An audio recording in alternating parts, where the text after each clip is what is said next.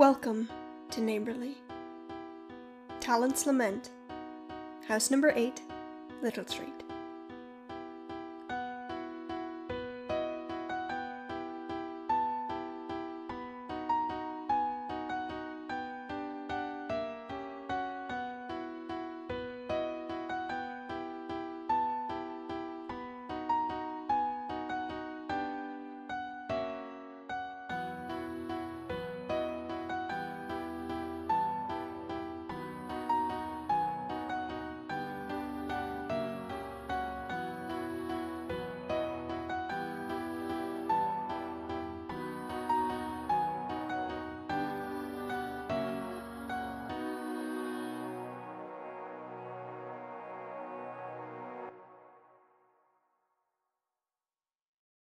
Feathers lose their luster after death.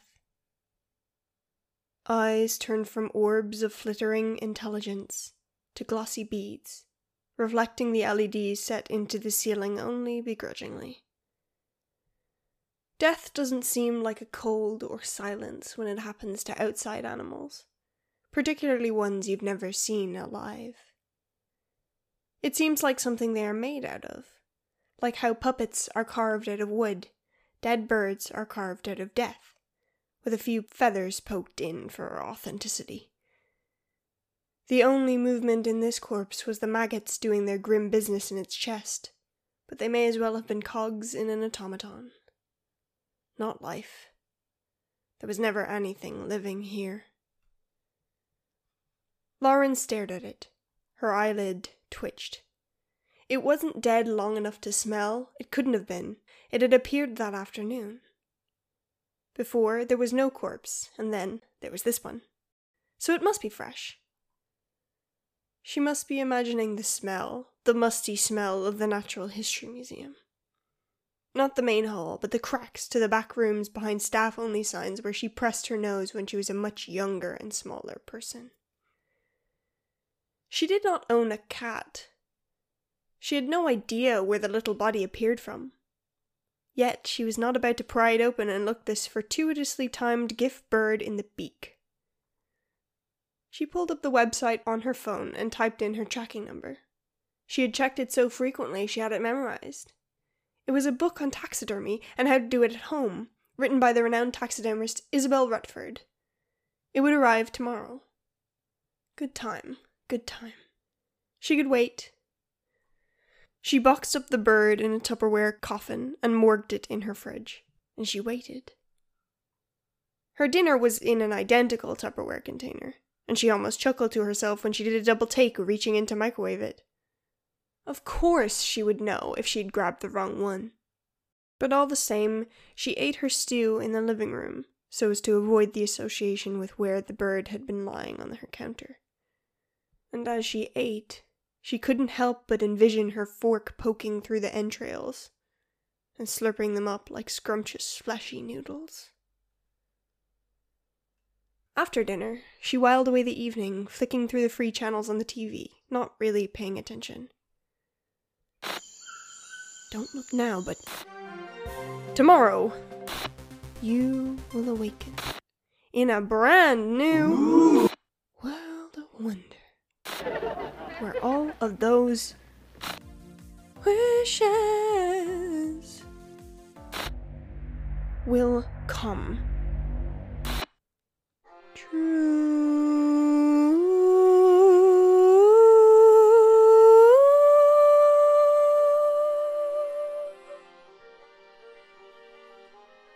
Lauren yawned and tucked the blanket under her legs, falling asleep right there on the sofa.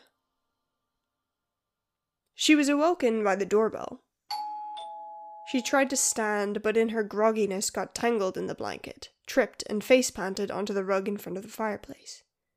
Cursing, she wrestled to her feet and went to open the door, perhaps a little too roughly, as the handle fell off in her hand. The doorbell ringer resorted to a timid knock.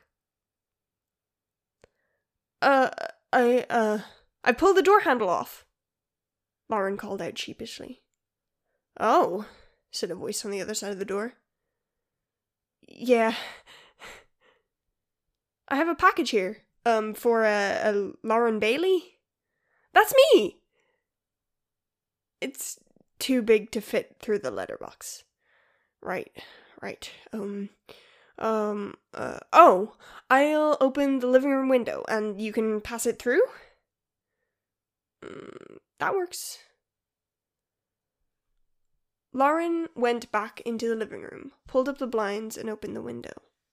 The delivery person passed her a cardboard box about the weight and size of a massive book. Lauren beamed at it, and thanked the delivery person without looking at them. When they had gone, she brought the book into the kitchen and started hacking through the thick cardboard before realizing ruefully that there was an easy open tear strip on the box. She managed to open the thing eventually, in any case. Though considerably less bulky once extricated from its packaging, it was a foreboding volume. Lauren chewed her lips. She went to the kitchen and carefully positioned the book right where the bird had been on the kitchen counter. Then she retrieved the bird. It looked successfully preserved, locked away from the air and heat and humidity that might let pesky nature have its way with it. She opened the book, intending to flick through and find the relevant page for what she should do next, when it swallowed her. She awoke with a gasp. She smacked the wall a few times before she found the switch to the lamp on her nightstand and threw light at the walls.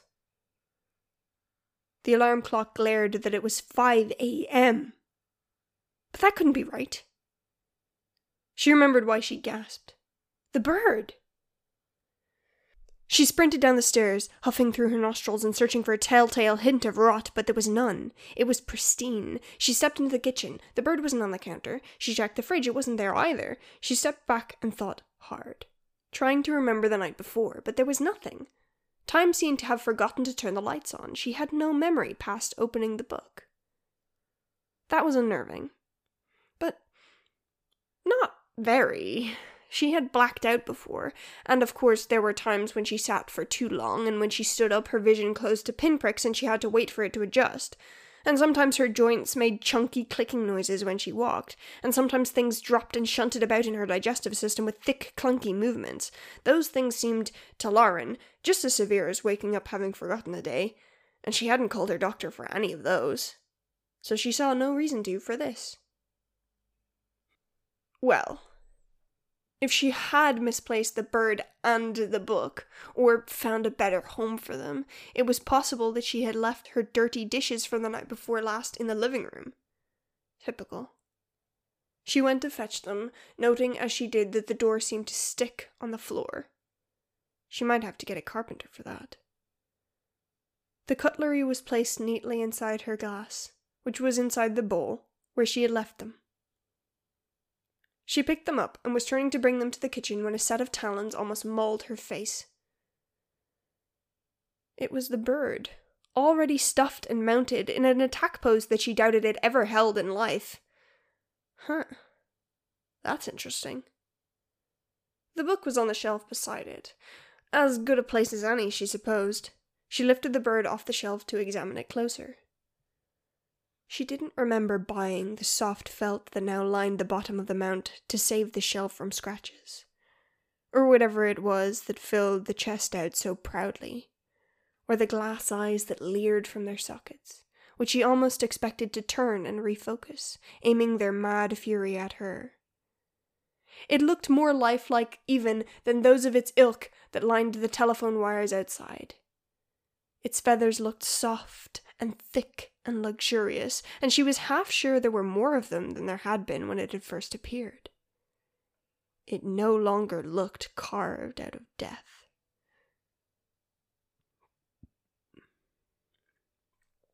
She carefully pulled at the feathers, looking for stitching or any evidence of fastening. She found none.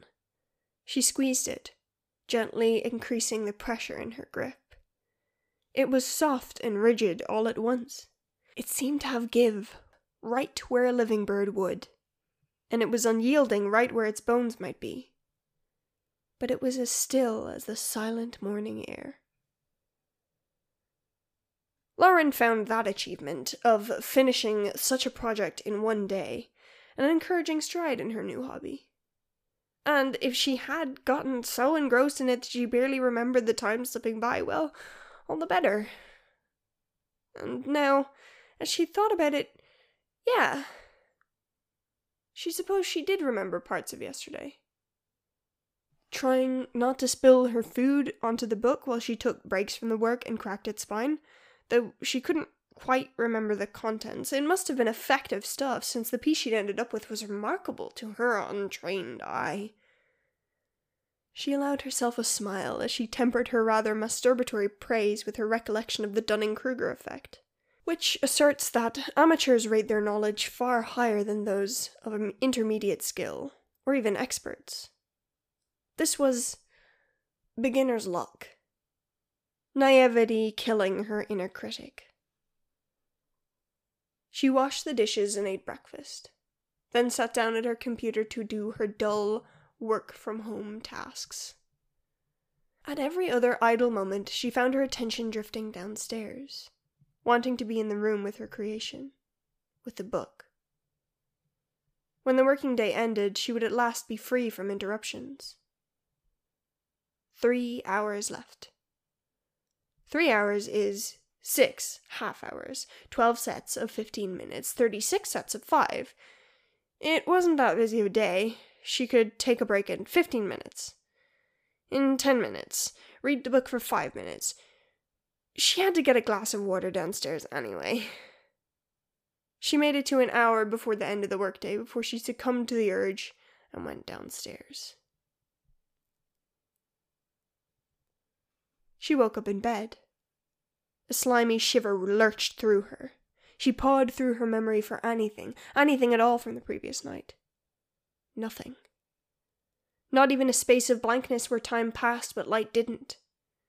It was as though she had blinked, and now was here, in bed, freshly woken. Strange. But it was considerably less missing time than the previous episode, so she had even less of a reason to worry. She went downstairs and checked the shelf with a book on to see if she had disturbed it last night. There was the book, with the glossy I. Rutford embossed on the cover, neatly tucked away like a treasure. And the bird... Lauren did a double take. The bird was not alone on its shelf. It had a new friend, a brown frog. The frog had taken up a merry jig, impossible in life, but quite delightful to the eye. With care, Lauren picked it up and found upon the skin not one seam. She did not remember finding a frog. Lauren wandered out to the back door, supposing, as someone with a passing familiarity with rationality might, that it could have chanced upon her doorstep after being dropped by some flying thing intending to eat it, or one of the cats that wandered Little Street. If either of those were the case, there might be some frog guts on the paving stone in her back garden. But when she pushed against the door handle, it refused to budge.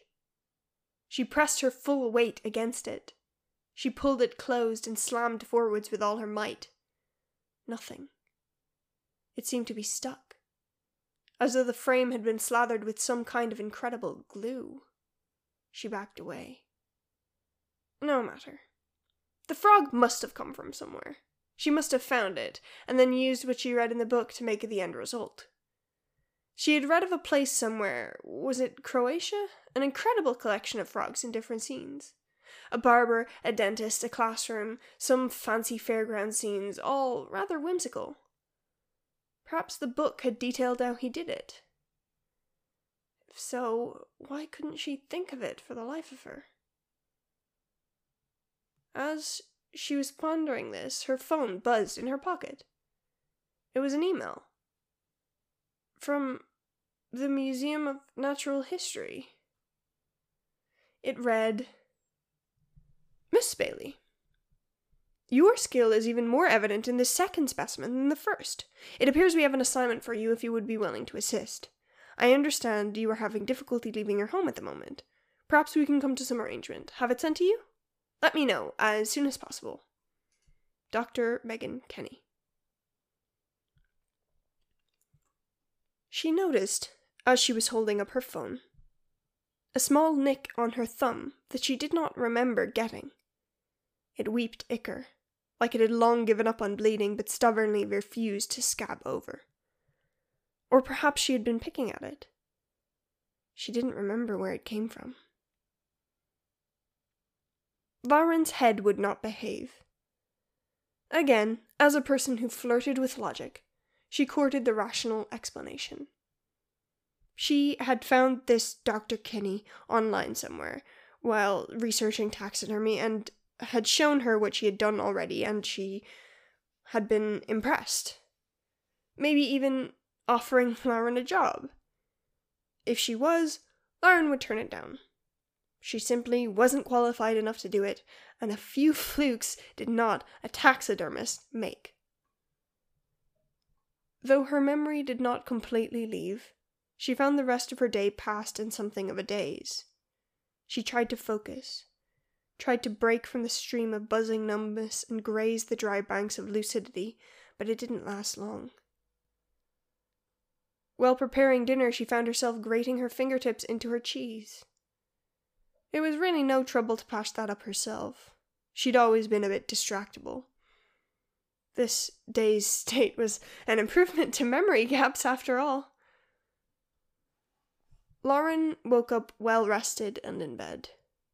She really couldn't be sure this time if she had lost time or not. The last thing she remembered occurred so late in the day that it was difficult to say if the haziness was due to the fog of sleep. And so she continued on her day. She was just taking the bag of porridge oats out of the cupboard when her phone rang. Hello, Lauren Bailey speaking. Where have you been? We've not gotten anything from you for the past 3 days. Lauren's blood ran cold. Who is this? It's your manager. Christ alive. Whatever weird hobby you've gotten into, drop it, okay? If you don't get into work soon, I'll have to fire you. Oh dear. That wasn't very clever, but she could call her back when her head stopped spinning, when the pressure left her skull. 3 days? That was too much to think about. For now, she had a door to answer. But as she went to do just that, she saw that the handle was still lying on the entry table and decidedly not attached to the door. She conveyed this information to whoever it was, and received an impatient tongue click in return. Right. Through the window, then? Not sure if it'll fit. Lauren went to her living room window, opening it up wider than she ever had to fit a rather sizable box. Once the whole thing was inside, it was a wonder to her that it ever fit in at all. It was huge. It was a crate. The courier tipped their hat and left without a word, leaving Lauren with a problem of how the hell she would open it. It was nailed shut. She chewed her thumbnail as she pondered this, which raised a stinging protest from the cut on her thumb, which was now a hot, angry red and fully sobbing at its mistreatment. It was pus-filled and odorous, as though it had been thoroughly neglected and exposed to all manner of contaminants for days. When her attention wandered back to the wooden box, the lid was loose, with the nails nowhere to be seen. She stared at it, wondering when that had happened. But then again, when had anything else happened? Why start questioning here? She shook her head and opened it. Inside was something musky and hairy, and on top of it was an envelope, and inside the envelope was a note. Miss Bailey, the Andean Ibex, as promised. We are excited to see what you can do. Kindest regards, Dr. Megan Kenny and Dr. Isabel Rutford. Lauren didn't notice her hands were shaking until she was on the floor. It felt as though her temples might contract and birth her brain. The room danced around, taunting her, and the ibex in the box seemed to shift, because now she could see the curve of its massive horns where she couldn't before. She had to do this. She couldn't do this. She didn't know how. She did all those other ones, so why not this? What if it turns out terribly? It will turn out terribly. Like the Exi Homo in Borgia, she will make the Natural History Museum a laughingstock. Isabel Rutford. Rutford told her to do it, instead of doing it herself. What did Lauren Bailey possibly know that Isabel Rutford didn't? Nothing. Nothing. And yet here was Rutford telling Lauren to do it. To make the Andean Ibex displayable. No. She had to do it. She had to do it better than anything else she had ever done in her life. But she couldn't do it. Didn't know how. How? She'd forgot doing it. She had to do it without knowing. But how? The book knew how. She ran to the book, lunged across the room towards it, barely noticing the shelves were stacked high with every little creature she could name. The wren, the robin, the red squirrel, the pine marten, all perfectly posed in a lively scene, barely noticed that the Andean ibex seemed to sit up in its box as though affronted by being ignored. No, her mind held only the book. And she did not wake up in bed. She didn't quite know where she was. Her back was against something hard. She realized she could feel her knees pressed up against her chest, pressing on something hard, but that was fine. It wasn't uncomfortable. It was nice, actually. The pain from her body had gone, even from her fingers and from the cut on her thumb. She was well made. She smiled with satisfaction as she realized she could not feel any stitches. Wait. That was wrong. She shouldn't be in the box. What stitches? Wait. Something was moving. She was being moved. Oh. She went to hold her breath and realized aghast that breath wasn't coming. But Lauren, surely that removes the need to hold it. A good thing when you want to be quiet. Oh.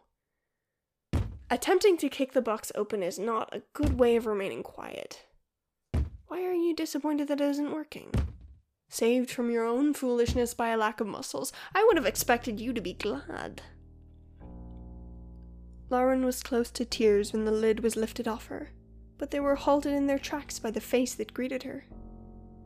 She had never seen the face, but she knew it. The gaunt cheeks, the waxy, dust-white skin, and the smile that gleamed and shimmered as though each tooth were a carefully chosen pearl. It was Dr. Isabel Rutford.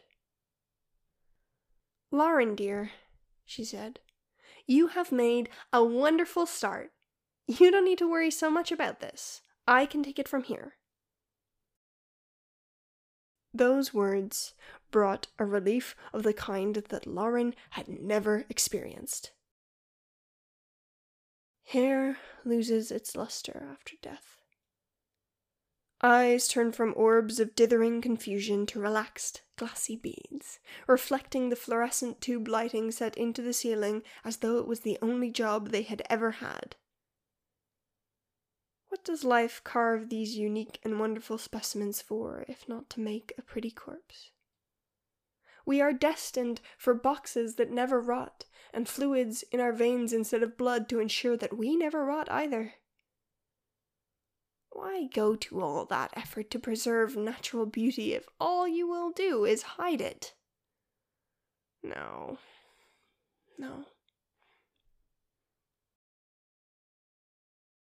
Neighborly is distributed under a Creative Commons Attribution Share-alike 4.0 international license. Today's house was written and edited by Matthew O.K. Smith, with music by Alex Schwartz and art by Cloudy Apple Art. The narrator is voiced by Matthew O.K. Smith. To find out more, visit neighborlypod.card.co or follow us on social media at neighborlypod. If you enjoyed listening today, information on how you can support us will be included in the episode description. Most of all, we would appreciate it if you told a friend, because they might tell a friend. And they might tell a friend. And who knows? Eventually, God might finally listen to us. Today's message in a bottle is for Eden. It reads, "Dear Eden, please defrost the chicken. Due to my being lost at sea, I'll be coming home late today. Can we rewatch The Terror when I get home? See you soon. Love you." Well, Eden, you know what to do. Thanks for listening. Come back soon. My name is Quill Taylor, and I have taken it upon myself to record my findings pertaining to the life of a young boy named Anthony Todd. Change is not something I'm familiar with, so starting a journal to keep track of all the thoughts that are swirling in my mind seems to be the most logical thing to do as a writer. I have just recently moved temporarily from an undisclosed location to a town called Moorgrove. They answered fairly quickly and greeted me with a smile and a good afternoon. We started to talk, just small talk and light conversation, but the topics were the same as the people at the bus stop. You just explain it to me. Why doesn't it work around you?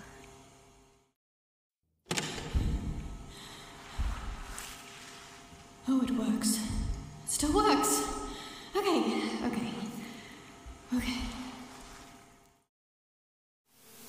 I believe I'll start on the second floor.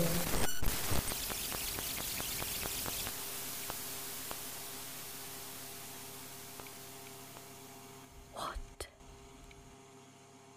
The reaction to technology is not surprising either, as at this point I've come to realize that technology is still not very well received here. But that's the least of my worries at the moment. There's something much more important that I need to attend to. End recording. The Domestic Life of Anthony Todd is a podcast written and recorded by J.R. Steele and licensed under a Creative Commons Attribution Non-Commercial Share-alike 4.0 international license. The audio is edited using Audacity, the free editing program. Thanks for joining me.